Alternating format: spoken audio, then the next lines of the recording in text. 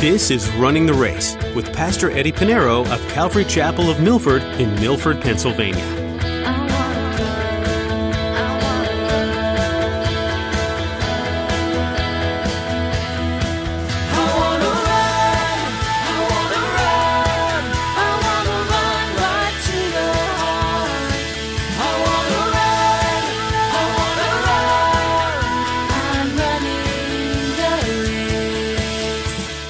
As believers in Jesus Christ, by faith, we see heaven from a distance. We see heaven from a distance. Though we may not see it physically, it is by faith. We know we'll enter the kingdom of God. We know we'll be in heaven before the Lord. We see it afar off, and we are sure of it, and we embrace it. That's how we live. That's faith. You embrace it. You're sure of it. And we confess it. Have you ever been out on a long open road at night? Perhaps you're starting to fade and ready to turn in for the night, and then you see it. You see the light of the city up ahead. The closer you get, the brighter it becomes. In today's message, Pastor Eddie teaches us about the heavenly city that's waiting on the road up ahead of us. Can you see it? Doesn't it give you hope? Maybe you're getting tired now, but the closer you get, the brighter it shines. Well, let's join Pastor Eddie in the book of Hebrews chapter 11 as he continues his message, The Faith of the Patriarchs.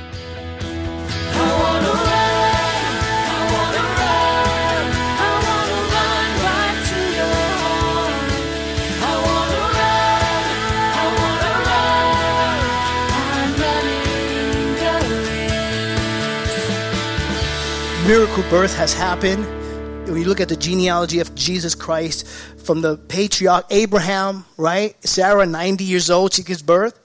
The next one is the wife of Isaac, right? Rebecca, she was barren, right? The next one was Rachel, she was barren. And then you get to the Virgin Mary, she didn't know a man. Miracle birth in the genealogy of Jesus Christ. Nothing is impossible for God. Nothing is impossible for God. Nothing. Gabriel, when he went to Mary, and she said, how is this since I don't know a man? Meaning she never had a relationship or never consummated a marriage. In Luke chapter 1, verse 37, it says, the angel said to her, for with God, nothing will be impossible. Nothing means nothing. Jesus said in Matthew chapter 19, verse 26, with men, this is impossible, but with God, all things are possible. And so Sarah, by faith, she received the strength to conceive seed, it says, and she bore a child when she was past the age because she judged him, God, faithful, who had promised. It is God who's faithful. 2 Timothy chapter 2, verse 13. Paul writes this to Timothy. He says, if we are faithless, which we are, we'll always will be, he, the Lord, remains faithful. And she knew that. I may not be faithful. And she probably thinking back, I wasn't faithful when I first laughed. I wasn't faithful on my way over to the time up to leading the birth. But God was faithful. I believed. And I gave birth because of him. He is faithful. Now look at verse 12. It says, therefore from one man, he's pointed at Abraham.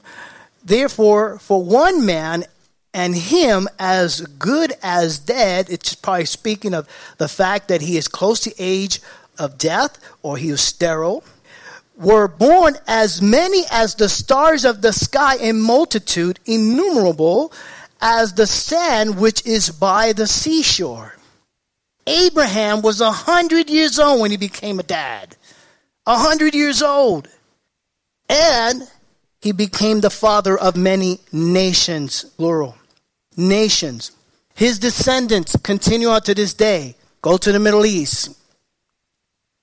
Israel, the Jews, the Arabs, all came from Abraham's seed. He became the father of many nations. And this is what we called the Abrahamic covenant. It was a covenant that God made to Abraham. If you want to study those covenants, Genesis chapter 12, 15 and 17. Genesis chapter 12, 15 and 17. But God used a great man of faith who would bring forth many nations. The Jews, the Arabs, and the third includes you. Those of faith. Now you may say, oh, okay, yeah, okay. What? No. You are part of the nation that God promised.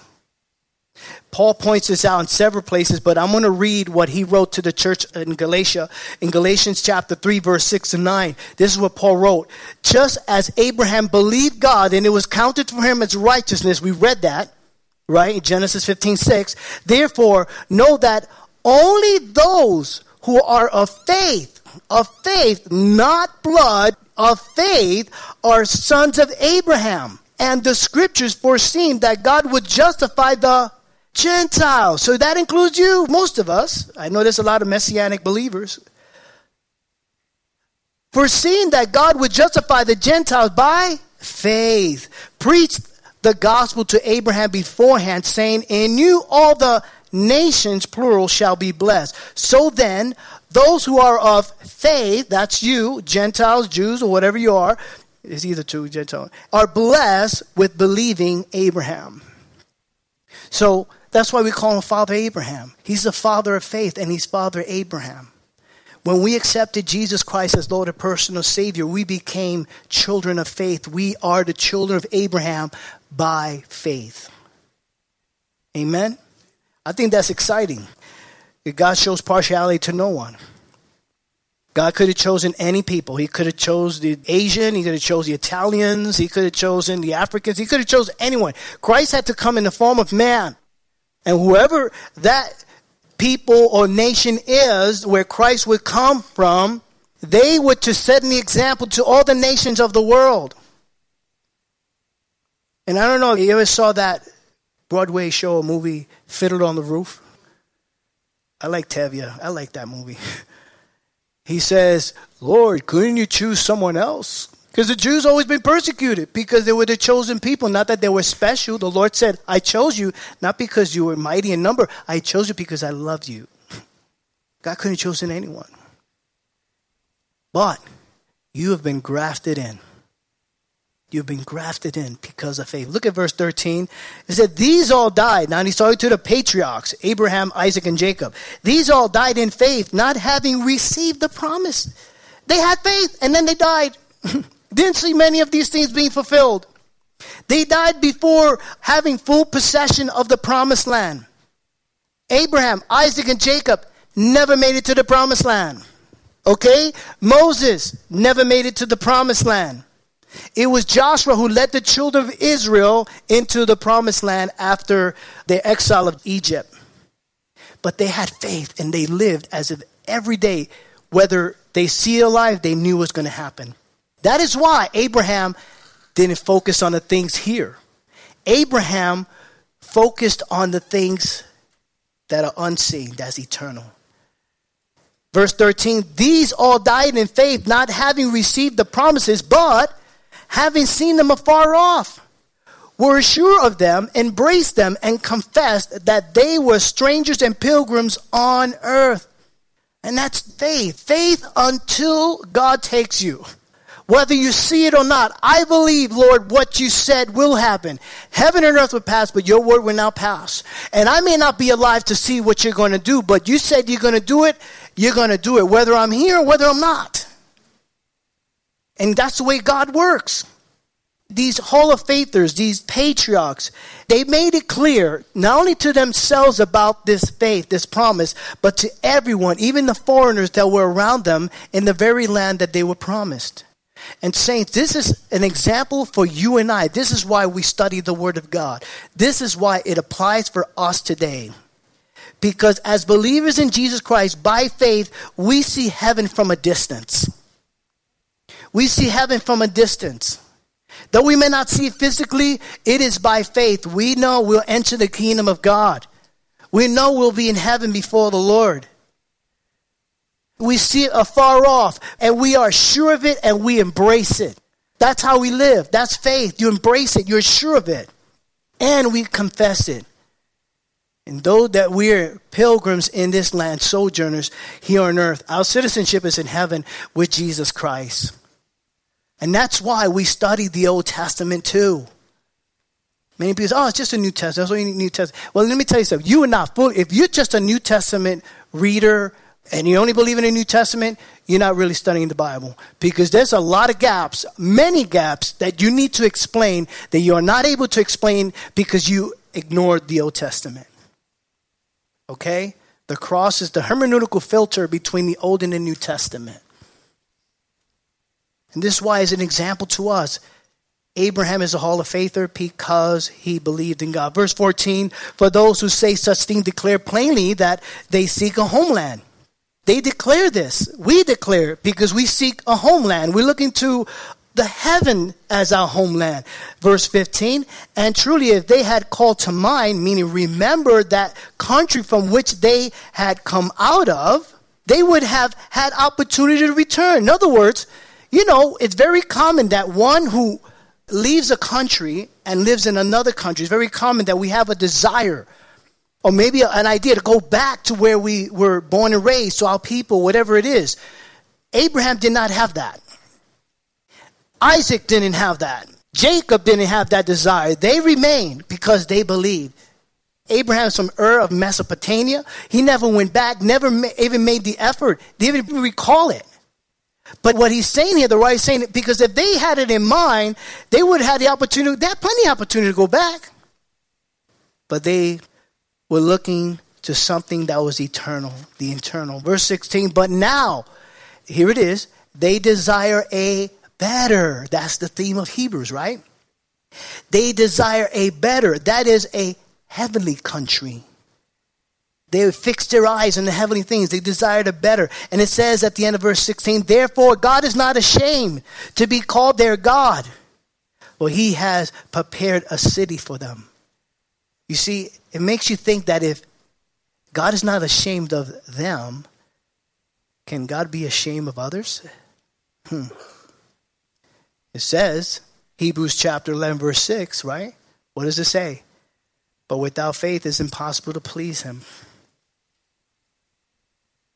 And it says at the end of verse 16, for he has prepared a city for them. That's heaven.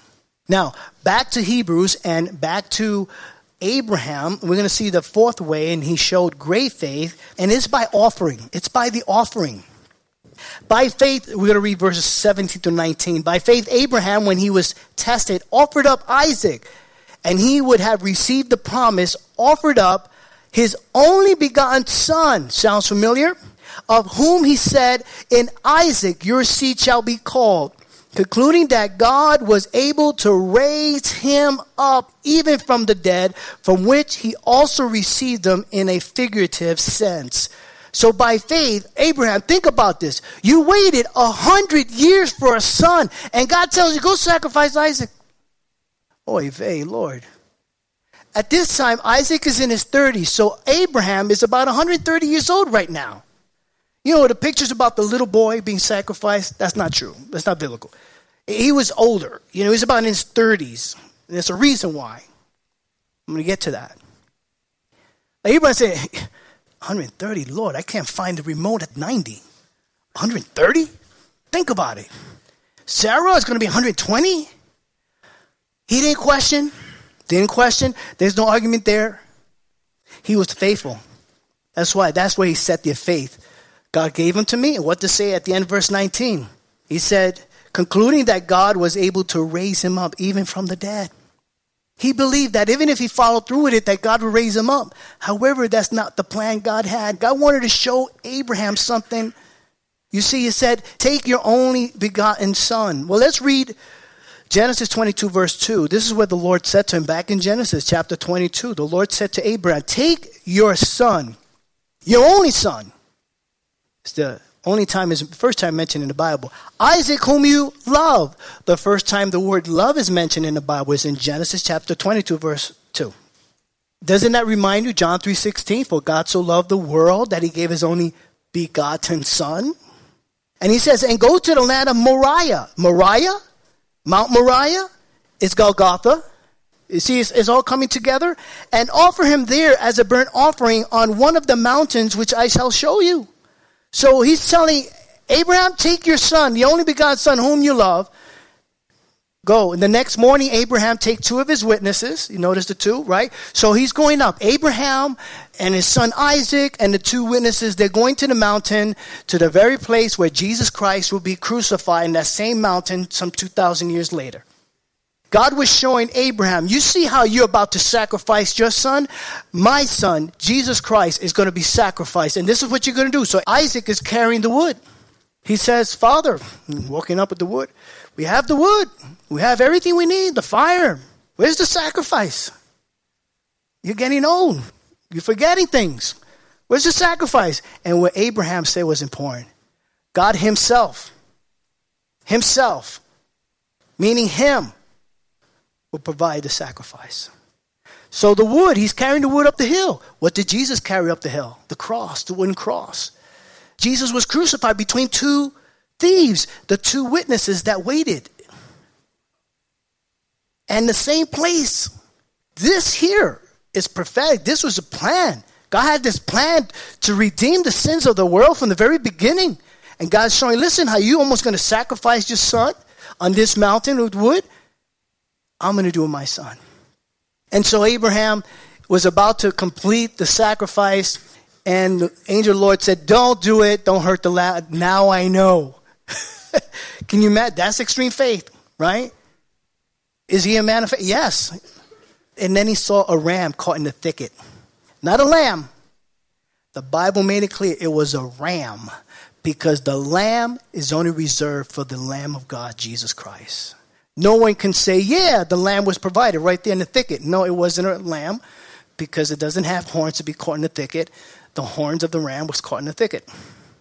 So you see, all this, by faith he did, and I'm so grateful that he was faithful, because now we're able to read it when we read Genesis chapter 22. It showed us that God had a plan from the very beginning, that he would send his only begotten son, whom he loved. Now, the other Hall of Faithers, verse 20, by faith Isaac blessed Jacob and Esau concerning things to come. At first, Isaac didn't want to bless Jacob, to take the blessing, because he loved Esau. Esau was the firstborn, okay? Isaac loved Esau because Esau was a man's man. He's that guy that had the shotgun in the back of the pickup truck. He was a hunter. Jacob was in the tent watching the cooking channel with mom, okay? So Jacob, and they're different. And Isaac already knew that God said that Jacob, he said the older shall serve the younger. Okay? When Rebecca was pregnant with both of them, they were twins. And she inquired of the Lord, okay, I've been barren. Now I have this little battle in my womb. And the Lord says there's going to be two. The older shall serve the younger. And that was already promised. And Isaac knew that. But Isaac, he wanted his son Jacob. And you remember when Esau, he was hungry. And Jacob, he got some recipe from the cooking channel. And he said, hey, you make me a bowl of stew? And he was hungry. And Jacob said, well, if you sell me the birthright, right? He said, what good is the birthright? You can have it. Come time to lay hands for the blessing, you see, he didn't get the blessing. It had to be with Jacob. And that's like the world. Esau is like the flesh. They only want the blessing. They don't care about the birthright. You got to be born again through Jesus Christ. That's the birthright you need in order to get the blessing. Because there are people who just want blessing. Oh, I want God to bless me. Oh, God, hear my prayers. Oh, Lord, I want this. I want this. And you hear people say, you know what? My friend, they're seeking the Lord. They're seeking God. But they're not saved, or they haven't repented and accepted Jesus Christ, Lord and personal Savior. But they're seeking God. No, they're seeking the benefits of God. But they're not seeking God. They don't want that birthright. They don't want to be born again. They don't want to be converted. And so he went on. Senses came to his head. Okay, you're right. Because he got the birthright, he has to get the blessing. And so he blessed Jacob and Esau. Verse 21, the next Hall of Faith is Jacob, right? By faith, Jacob, when he was dying, blessed each of the sons of Joseph and worship, leaned on the top of his staff. And so Joseph had two sons, right? Ephraim and Manasseh. Manasseh was born first. The same thing. Ephraim was second. But it was Ephraim who's going to get what is called the birthright. Now, in Hebrew, so you can understand, firstborn doesn't always mean born first. Firstborn doesn't always mean born first. In the Hebrew, and you also find it in the New Testament, it means priority. That's why Jacob was the priority, where the older had to serve the younger. Here the same thing. Manasseh was the firstborn of Joseph, and then Ephraim. And then when Joseph brought his two sons, he put Manasseh by his right hand. He placed him right there. Okay, I'm going to put Manasseh on the right hand of my father, Jacob. And I'm going to put Ephraim on the left hand, because the right hand is where the blessing's coming from. He's the one. Jacob went like this. And Joseph said, oh, man, he's getting old. Dad, this is my firstborn. I know what I'm doing. The right hand bless Ephraim. No, the right hand bless him. But later on, God said, Ephraim is my firstborn. Is God wrong? Doesn't God know who's born first? Manasseh. What he means by firstborn, it means priority. Jesus is the firstborn of the dead. Was he the first being raised from the dead? No, in fact, Jesus raised Lazarus from the dead before he died on the cross. But he's the firstborn of dead, meaning that his death is a priority.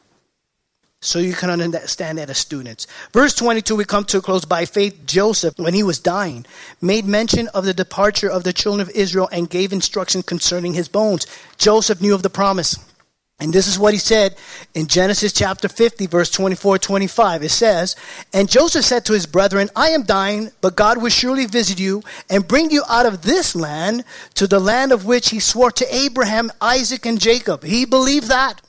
Even though Abraham, Isaac, and Jacob did not get there, he believed it. Then Joseph took an oath from the children of Israel, saying, God will surely visit you, and you shall carry my bones from here. That was fulfilled in Exodus chapter 13, verse 19. And it says, and Moses took the bones of Joseph with him, for he had placed the children of Israel under solemn oath, saying, God will surely visit you, and you shall carry up my bones from here with you. Joseph even knew. He said, yeah, they may embalm my body. They may do it in the Egyptian way of taking care of my body. That's when they take all the organs out of the nose, the brain. They just fish it all out. But Joseph didn't care. He said, that's what you may do, but I want you now, when I die, take my bones to the promised land. Even when he died, he knew that I didn't see it. My father didn't see it. My grandfather, Isaac, didn't see it. My great-great-grandfather, Abraham didn't see it. But this is true. By faith, there is a land. And for you and I, it's the same way. The same way. We saw faith 7 times. By faith, Abraham obeyed. Abraham lived by faith. By faith, he waited. By faith, he made an offering. By faith, Sarah mustered up the strength to give birth to the promised child. By faith, Isaac blessed Jacob. By faith, Jacob blessed Joseph, and Joseph believed.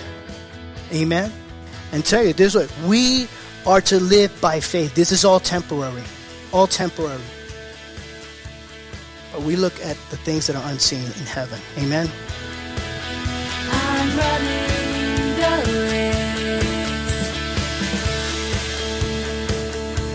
race. You've been listening to Running the Race with Pastor Eddie. Pastor Eddie's been digging into the book of Hebrews in a series called Jesus is Better. This book touches on so many amazing things, but really ties in the Old Testament covenant with the New. The author mentions the importance of the high priest and the sacrifices that were made. But the point is that Jesus became the high priest and also the sacrificial lamb for all people. Isn't it amazing how Jesus fulfilled all that was in the Old Testament? It's because Jesus became the high priest that now we can go to him for our strength, our courage, and our hope. Another way to come to God is in prayer. Jessica wants to tell you more about this. Prayers for this ministry would be so appreciated. The opportunity for the lost to be reached over the radio is incredible. So please pray for our listening audience, and that what's shared will alter people's lives forever. Another way you can support us is by prayerfully considering giving in a financial way. There's a lot of time and effort that goes into producing this program, and we're grateful for all who are willing to come alongside us to support the creation of each program. If you feel led to do this, you can find a Give tab at runningtheraceradio.com. Thanks, Jessica. While you're there, you can find all sorts of information about Calvary Chapel of Milford. And if you're in the area, we'd love to have you come visit on a Sunday morning. You'll find service times and directions on our website, runningtheraceradio.com. Thanks for listening to Running the Race.